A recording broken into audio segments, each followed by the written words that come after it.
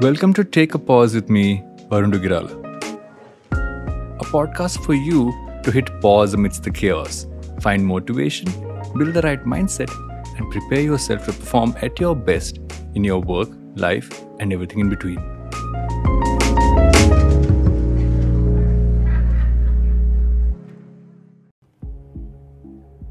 If you had to equate yourself to an object, what would it be? I was reading something recently which made me look at human beings as mirrors. And let me explain why that's insightful.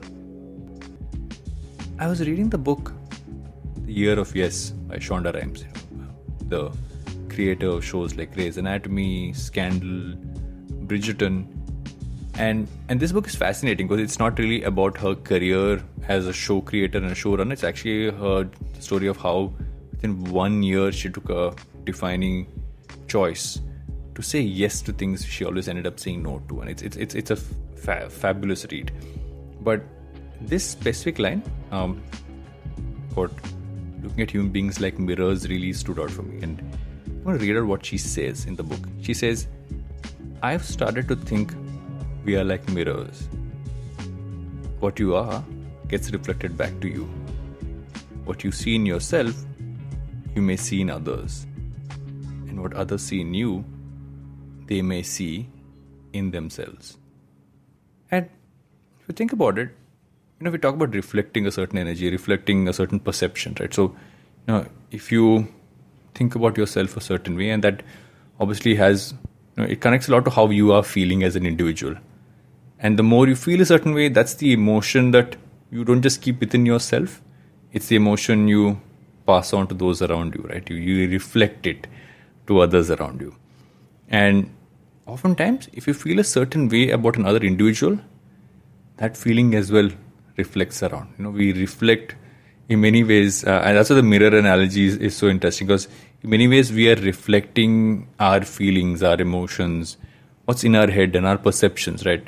So why there's the whole piece about, which and many people talk about this: wake up in the morning, look at yourself in the mirror, and talk to yourself. Talk to yourself to set your mind straight and then kind of build your entire mood for the day. But this goes beyond that. This goes beyond how you just feel about yourself, but it's almost about saying how you feel about others as well kind of reflects around. So it's almost like you're seeing, you have an air of a certain emotion in a room because of how each person in the room perceives each other. So I feel we should all then think about the fact that if we all are mirrors, we need to be reflecting better things. We need to be reflecting happier things. We need to maybe spend time reflecting, because sometimes instinctually we feel a certain way.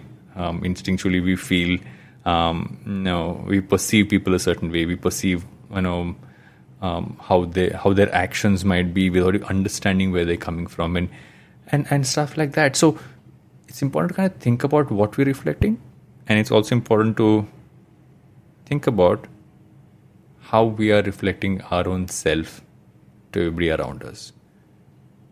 It takes a little thinking. It takes a little thinking to understand this. And I'm going to read what she said again, because the more times I've read it, the more it resonated with me. And I'm rereading this, where she says, "I've started to think we are all like mirrors.